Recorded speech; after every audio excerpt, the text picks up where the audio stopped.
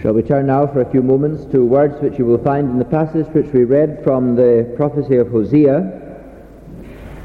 Hosea chapter 10 and verse 12. Hosea chapter 10 verse 12. Sow to yourselves in righteousness, reap in mercy, break up your fallow ground, for it is time to seek the Lord till he come and rain righteousness upon you. It is time to seek the Lord.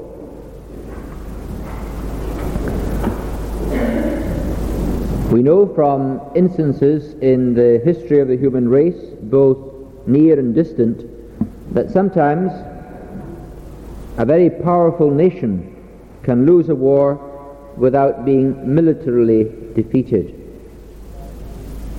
This is what happened to the United States of America in its war in Vietnam just over a decade ago. In such instances, a nation, although much stronger than the other, can still lose because of a lack of morale on its own part and because of the high morale in the part of the enemy. A similar case happened in the 8th century before Christ with the great nation of Assyria, because in these days the nation of Assyria was as the United States of America is today. It was the great world power. And during the second half of the 9th century and the early part of the 8th century before Christ, that nation conducted a series of devastating campaigns into Palestine and Syria, with the result that it became overstretched, with the result that its own economy suffered grievously, and it was forced to withdraw in order to recoup its reserves. Now, this sudden and unexpected withdrawal of the Assyrian superpower from the part of the Middle East where Israel and Judah and Syria were small buffer states between the great powers of Assyria to the west, to the east, and Egypt to the west, created a vacuum which enabled Judah and Israel and Syria to enjoy peace and also prosperity. And from the book of the prophet Amos and the book of the prophet Hosea, two messengers of God to the northern kingdom of Israel, we can see something of the prosperity which that nation enjoyed at that particular point of time. A prosperity indeed which some historians believe was unparalleled in the national history since the days of David and Solomon. Israel was strategically placed on the caravan routes of the Middle East and was able to gain from the trade that these caravans brought. Every caravan that passed through Israelite territory would have to pay a toll to the Israelite government. And that in addition to the trade that those caravaneers brought to local merchants and farmers. And so the kind of society to which Amos and Hosea presented their message was one in which businessmen became rich overnight. A society in which land speculators made a fortune. A society which was characterized by what some people would call a prosperity rush. A rush in which only the strongest and the richest survived. A rush in which the poor, the ignorant, those lacking in initiative were ruthlessly knocked down and trodden underfoot. And so both prophets, particularly the prophet Amos, paints a picture not only of prosperity but also of injustice. Because after all, 90% of the population were peasant farmers or crofters.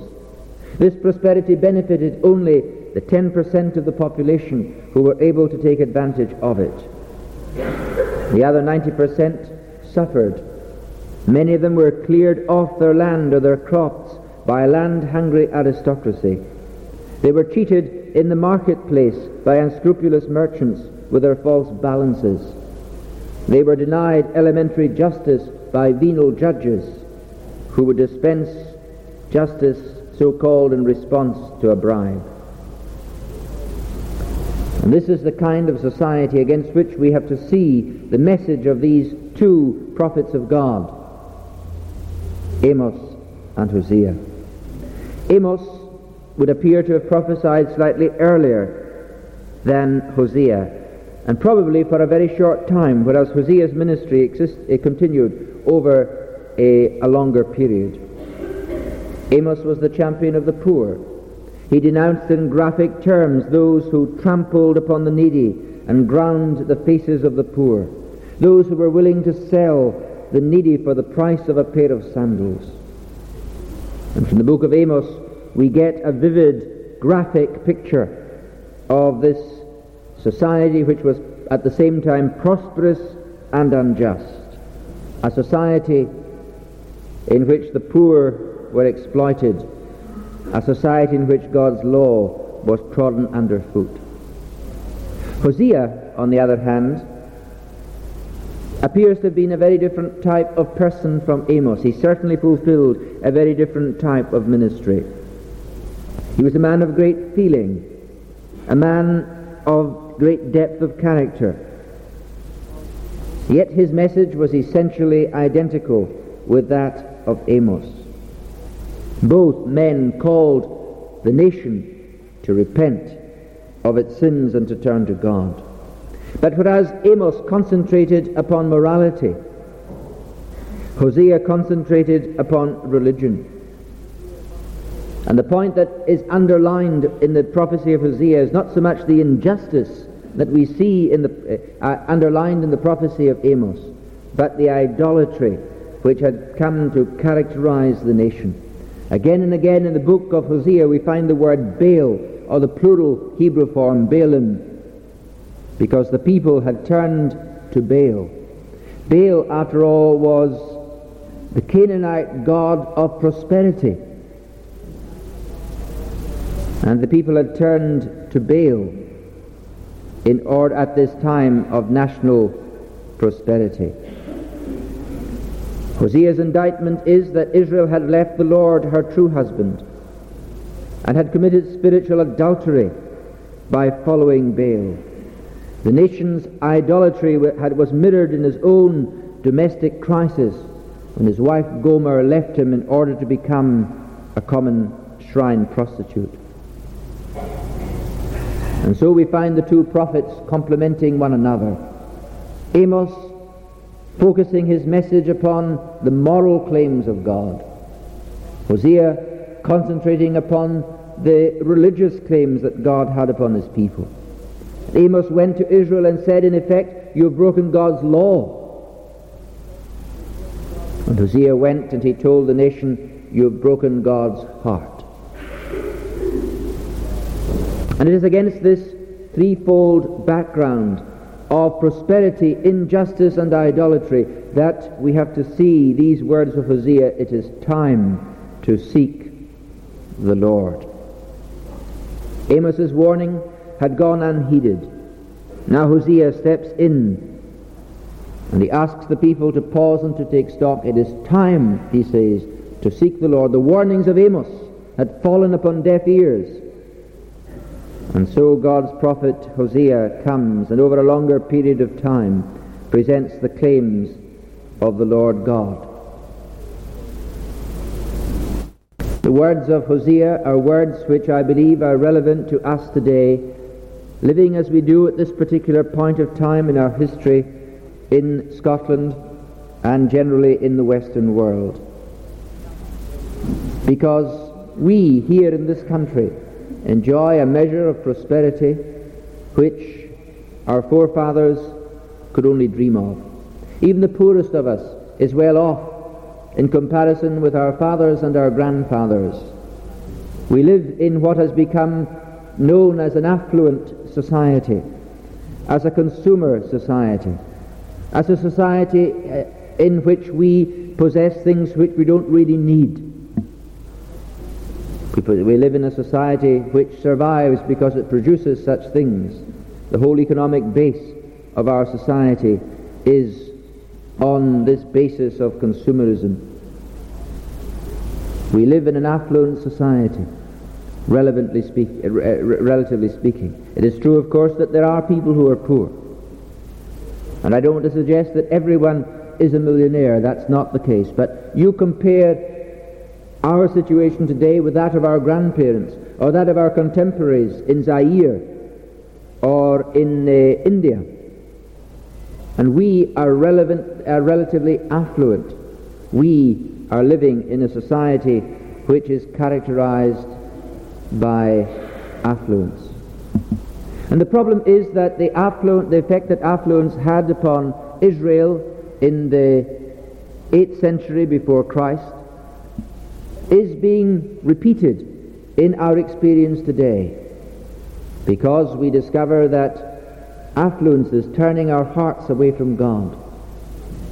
And not only that, but I'm sure that if Hosea and if Amos were present in this generation to present their mission, they would warn us and they would tell us that a great deal of the affluence which we enjoy is based upon injustice in other countries of the world, and that we enjoy low prices because some people in the world in other countries are denied a basic living wage.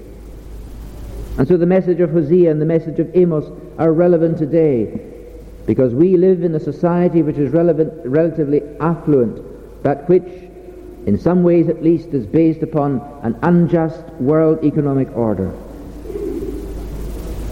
But also we live in a society which has become idolatrous. We live in a society which has made these consumer goods the idols which we worship today. And people today live for a motor car, they live for a new house, they live for a smart wardrobe. And things have taken the place of the Almighty in our affection.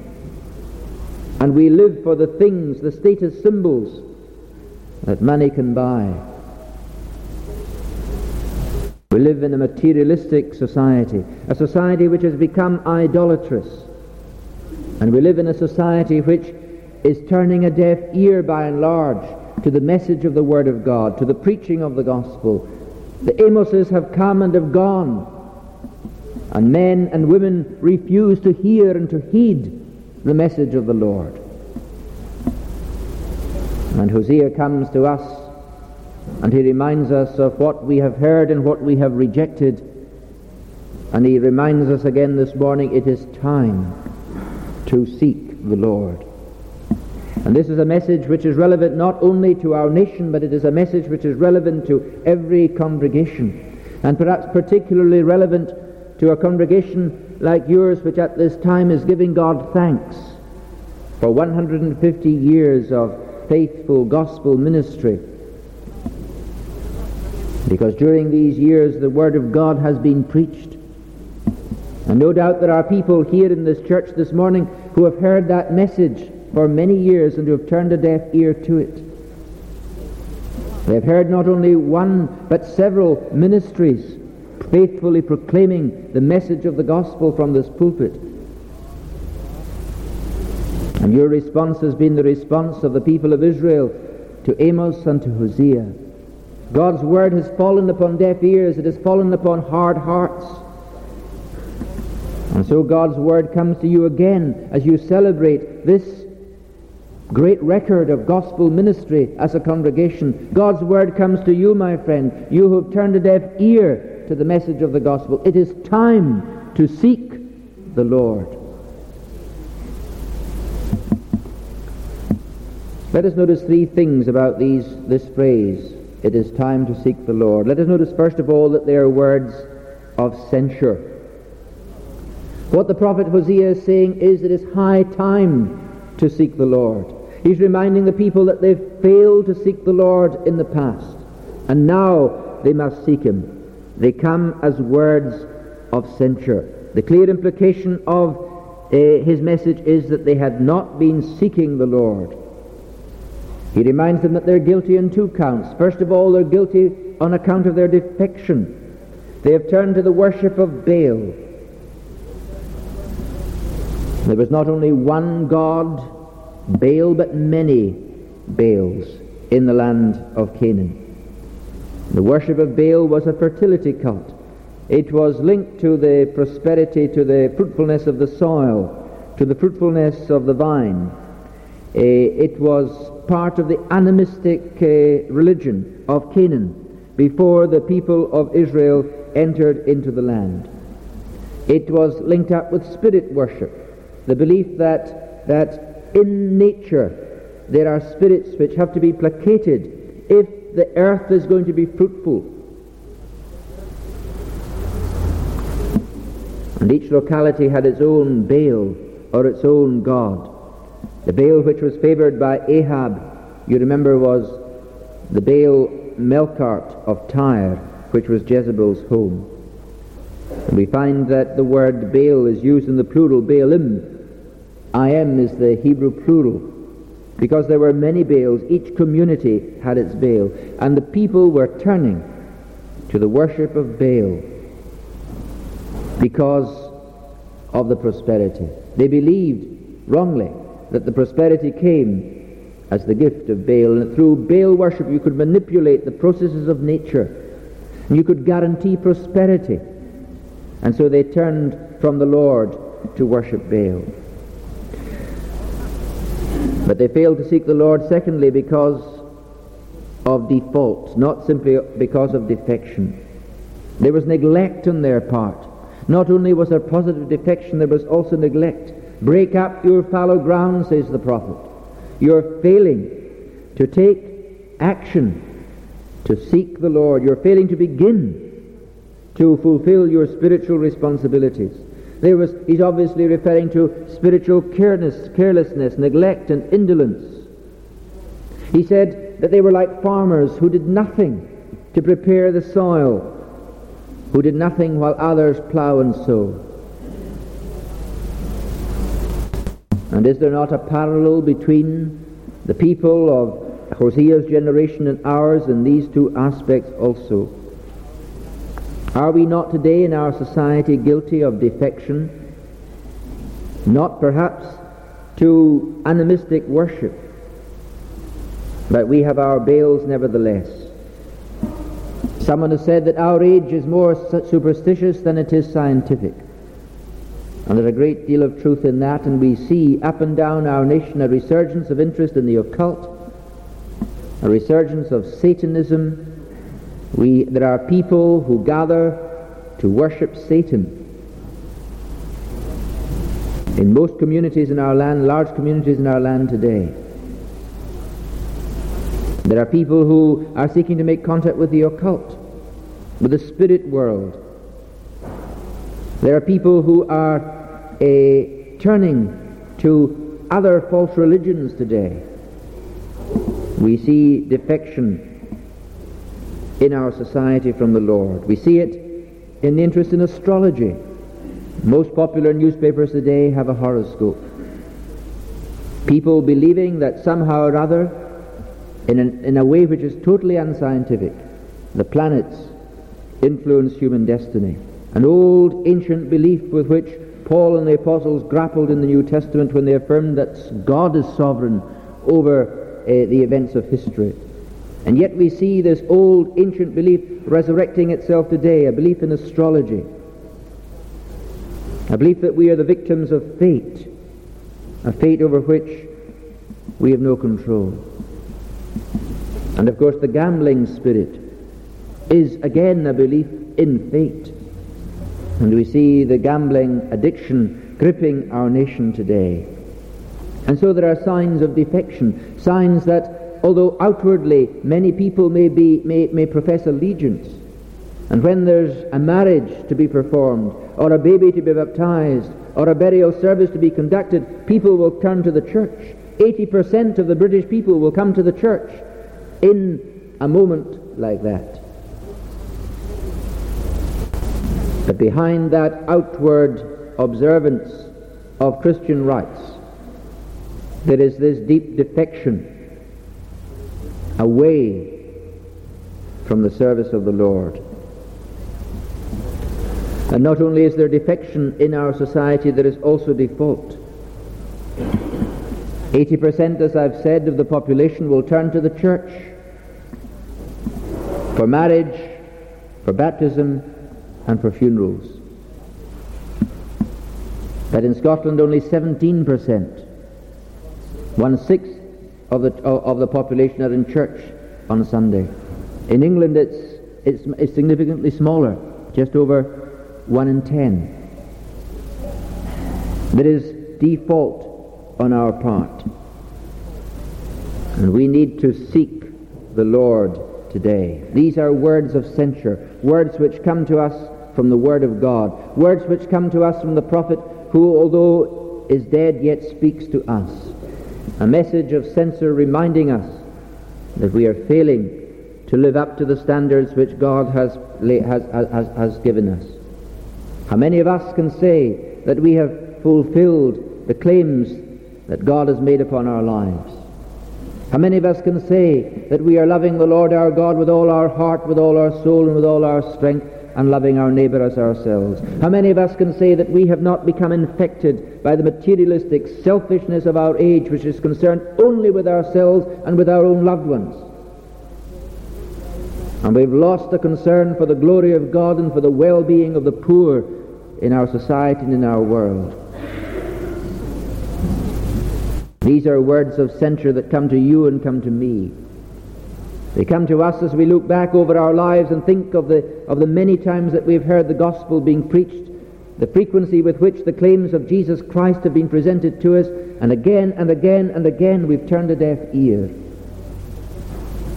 And once again, God in His mercy and in His grace comes to you and He comes to me and He says, it's time to seek the Lord. Yes, these words are words of censure. But secondly, they are words of caution. It is time to seek the Lord comes to us as a warning. These words come to us as a caution, reminding us that while now we have the opportunity to seek the Lord, we may not always, in fact we will not always have that opportunity. The prophet Amos and the prophet Hosea were prophets who said, God will intervene. God in His mercy and His grace is calling upon the people to repent, but if they do not repent, then God's judgment will come. Amos had earlier warned the people that they must prepare to meet with their God. He reminded them that the day of the Lord would come. Many people in his generation believed that the day of the Lord had already come, that they were living in the millennium because of the prosperity that they were enjoying. But Amos said, no, the day of the Lord will come, and when it comes it will be darkness and not light. It will be judgment and not blessing, because the people had failed to seek the Lord. And so both prophets warned that this prosperity was a freak. They warned that the prosperity which had come so quickly would equally quickly disappear. They warned that it was like an Indian summer, a spell of fine weather in mid-October, which would be of brief duration and nothing permanent. They warned that the nation of Assyria would revive and return. And indeed that's exactly what happened. And in the year 721, the city of Samaria, the capital city of the northern kingdom of Israel, fell to the Assyrian army. And Israel as a nation was deported. And we've always talked of the 10 lost tribes ever since. They were lost as a national entity. They disappeared into the oblivion of history. That nation, that northern nation of Israel, simply ceased to exist and disappeared under the judgment of God. Now this has been recorded for us in the Old Testament in order that we might learn the lessons which Israel failed to learn. The prophet Hosea is like a workman on the road because he puts a hazard sign up on the road, as you sometimes see, these big exclamation signs on the road. Hazard ahead. And that's what the prophet is doing here. He's warning us that further along the road there is a judgment. That although it may appear not to be the case, although it may appear that to eat, drink, and be merry is all that life consists of, although it may appear from the media and from many of our companions that the be-all and the end-all of life is to drive a Jaguar or a Mercedes, to own a fine house, to possess a smart wardrobe. There is a warning sign here, a hazard sign, saying there's a warning ahead, there's a judgment to come. Prepare, says Amos, to meet your God. It is time to seek the Lord now, says the prophet Hosea, because the time will come when it will be too late, when it will not be possible to seek the Lord in his mercy and in his grace, when it will not be possible to come to his throne of grace and find mercy. Today, says the prophet, you are being invited to come to the throne of grace in order that you might be saved, in order that you might find mercy and grace. And if you neglect, if you turn a deaf ear, if you refuse to respond, then one day you will suddenly, unexpectedly, be commanded to appear before a throne of judgment. And then there will be nothing but a fearful looking forward to of judgment. The day of grace, the day of mercy, will have come to an end. And this message is a message not only to us as individuals, but it is, I believe, a message to us as a nation, a message indeed to us as a Western part of the Western civilization. All of us come from the Western world, a part of the world which historically was being greatly favored by God. You remember how Paul, when he wanted to go east, was directed by the Holy Spirit to come west. And so rather than going into Asia, he was led into Europe. And with Paul came the gospel of Jesus Christ. And the church, the gospel spread throughout Europe. And during the centuries, the church has been reformed and revived periodically. The great modern missionary movement which has taken the gospel to the world was born in Europe, here in the Western world. Our society, our laws, our educational system has been based imperfectly, but nevertheless in a real way, upon Christian ideals and morality. These things have molded our institutions and our way of life. But today we live in an age in which our Christian heritage is being eroded on a scale which is unprecedented since Constantine was converted to Christianity way back many centuries ago. And for the first time in many centuries, people are talking of the Western world entering into a post-Christian era. And so the signs of judgment are there already.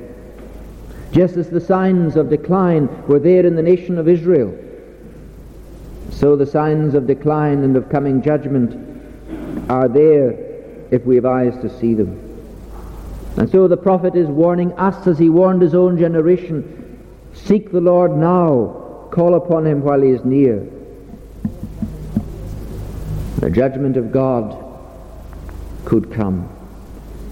The judgment of God is coming from within as we see our Christian heritage being eroded.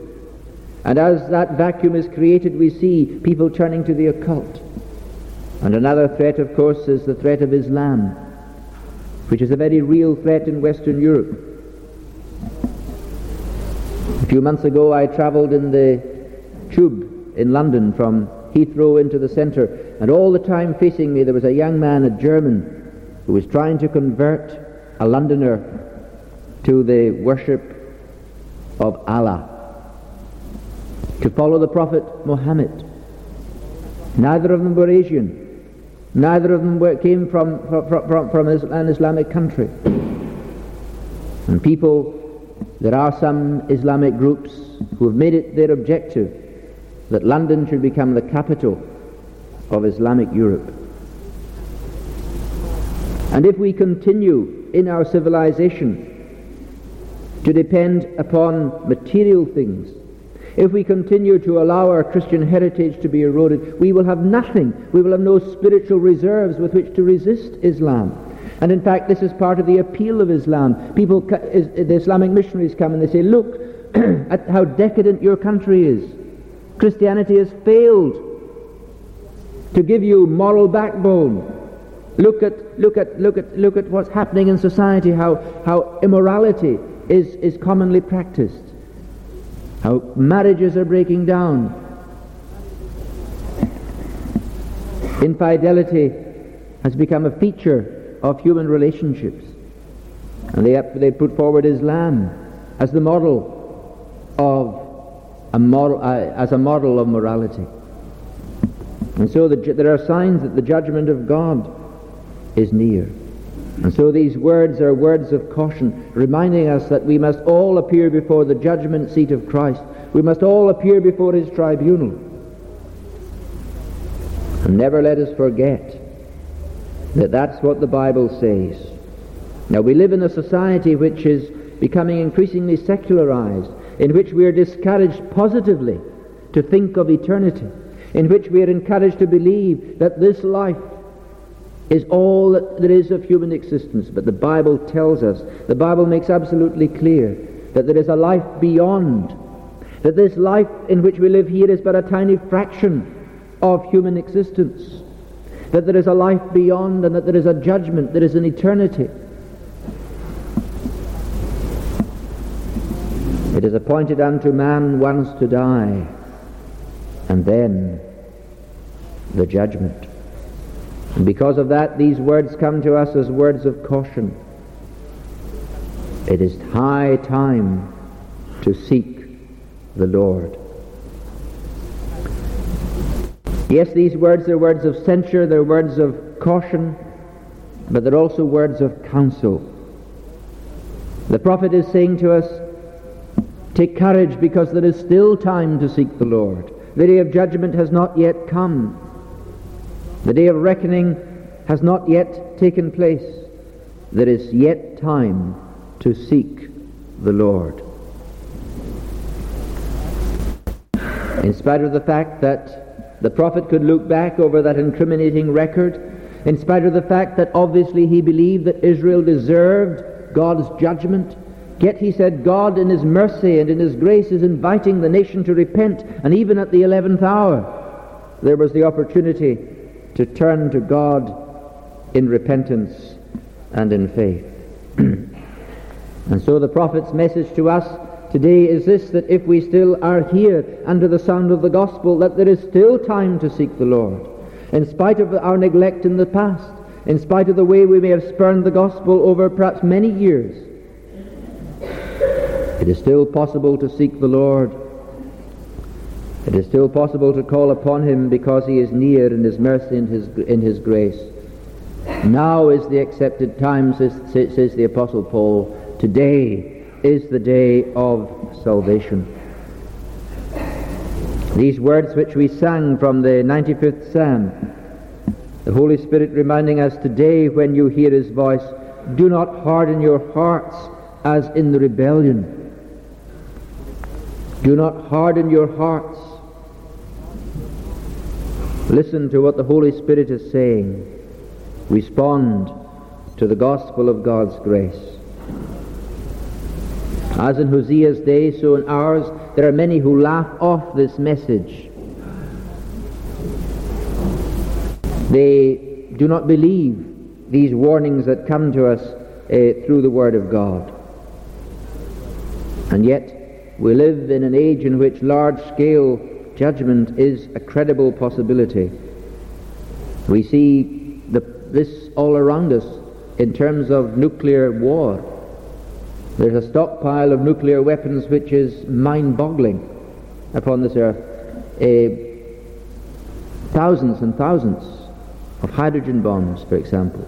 Many nuclear missiles, sufficient to destroy this world many, many hundreds of times. And that's the kind of society in which we live. And God in his mercy and in his grace has preserved us. You think of all these potential weapons of destruction. It's a miracle of God's providence that we are still alive. And God is withholding his judgment in order that you and I and the nations of the world might have the opportunity to repent. It is time to seek the Lord, because God's judgment may well be at the door. We see also the very alarming development in the AIDS epidemic. And some of the forecasts concerning the progress of AIDS are so alarming that governments of the world will not publish them.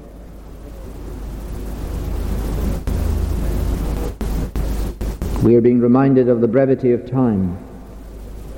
We are being reminded that we, as a Western civilization, have turned our backs upon God, and that God's judgment is staring us in the face. And these foretastes of judgment are pointers to that great judgment which is to come. And we are being reminded through this prophet, the prophet Hosea, that there is still time to seek the Lord. This is a message of hope, yes. It's a message of God's love, a message of God's grace, a message of mercy, a message of love.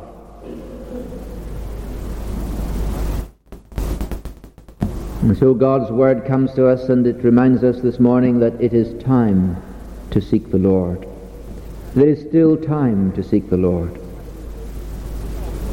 But don't make the mistake of assuming that there will always be time to seek the Lord. Because who knows when any of us might be called into the presence of God to appear before him. Who knows when our life may suddenly come to an end. Doctors will tell you that you only need 2 minutes to die. And there's a very real sense in which all of us could be only 2 minutes from eternity. And you and I cannot assume that there will always be hours and days and months and years in which to seek the Lord. Not only may God's judgment come upon us as a nation, but the angel of death may call us as individuals to give an account to God. And another reason why we cannot assume that there always will be time to seek the Lord in the days ahead is that we are dependent upon the Holy Spirit if we are to seek the Lord. We cannot seek the Lord when we decide to seek the Lord. Lots of people have made that great mistake. They've said, well, I'll seek the Lord when I'm 70. I'll seek the Lord when I get my pension. I'll seek the Lord when, I've enjoyed myself. Many people have said that, and you go to such people when they get the pension and when they're 70 and when they've enjoyed themselves, and they've no more thought of seeking the Lord. They'd missed their opportunity. My spirit shall not always strive with man, says the prophet. And it is when God's Spirit is striving with us, when our consciences are stirred, when we are concerned about our spiritual welfare, it is then that we must seek the Lord. We must respond to the striving of the Spirit of God. It is quite extraordinary how many people there are who, when they know they've got to die, and who know that they're dying, have lost all concern about seeking the Lord because the opportunity is gone. They didn't respond when they had it, and they're now so hard and so indifferent and so unbelieving that there is no word of seeking the Lord. And so when the opportunity comes, let us grasp it with both our hands. William Shakespeare has said, there is a tide in the affairs of men which have taken at the flood, leads on to fortune. And when the flood of God's grace comes to your shore, launch your soul in that tide, because that tide may never come in again. Those of you who know something about the way ships are launched know that a large ship on the Clyde used to be launched at high tide, very often at springtide. And that launch date had to be met. Otherwise the ship could not be launched. And similarly, when God's tide comes to your door, when God's tide comes to your life, He's inviting you to launch out in trusting Jesus Christ. He's inviting you to commit your life to Him. He's inviting you to seek the Lord and to obey the gospel. He's inviting you to make that commitment which He demands of all of us. He's inviting us to heed the message of the prophets Amos and Hosea, the message of the preachers of the gospel that you have heard down through the years from this pulpit. He's inviting you to heed the many sermons that you have heard and perhaps neglected. He's inviting you now to seek the Lord. This is the word of counsel, yes, the word of command, which comes from the preacher of the gospel as an ambassador for Christ. Seek the Lord now. And as a preacher of the gospel, I can make the promise, with the full authority of God behind it, that if you seek the Lord now, you will find.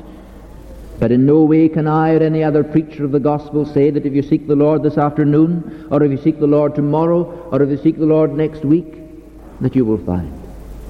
The promise of the gospel is in the present tense. Seek the Lord while He is to be found.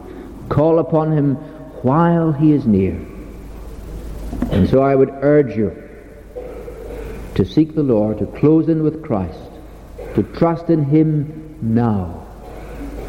As He comes to you and as He speaks to you by His Holy Spirit, lay hold upon Him and launch out your life, your soul, upon His mercy and upon His grace.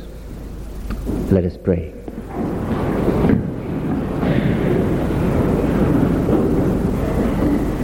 Our gracious Lord and God and Father in heaven, as we come before Thee, we ask that Thou wilt look down upon us in Thy mercy. We thank Thee, O Lord, that Thou art not dealing with us according to our deserts, but that Thou art giving us yet another opportunity to repent and to seek the Lord. Grant that we may lay hold upon this opportunity with both our hands, that we may grasp it while it is extended to us. Grant, O Lord, that today all of us here may seek the Lord while He is to be found, and call upon Thee while Thou art near. So work in our hearts, O Lord, by Thy Holy Spirit, and enable us to respond in repentance and in faith. Enable us thus to prepare for that judgment which is to come. Enable us to lay hold upon Thy loving offer of the gospel. May we trust Christ and receive Him as our Saviour and Lord, and commit all that we are and all that we have to Him for His sake. Amen.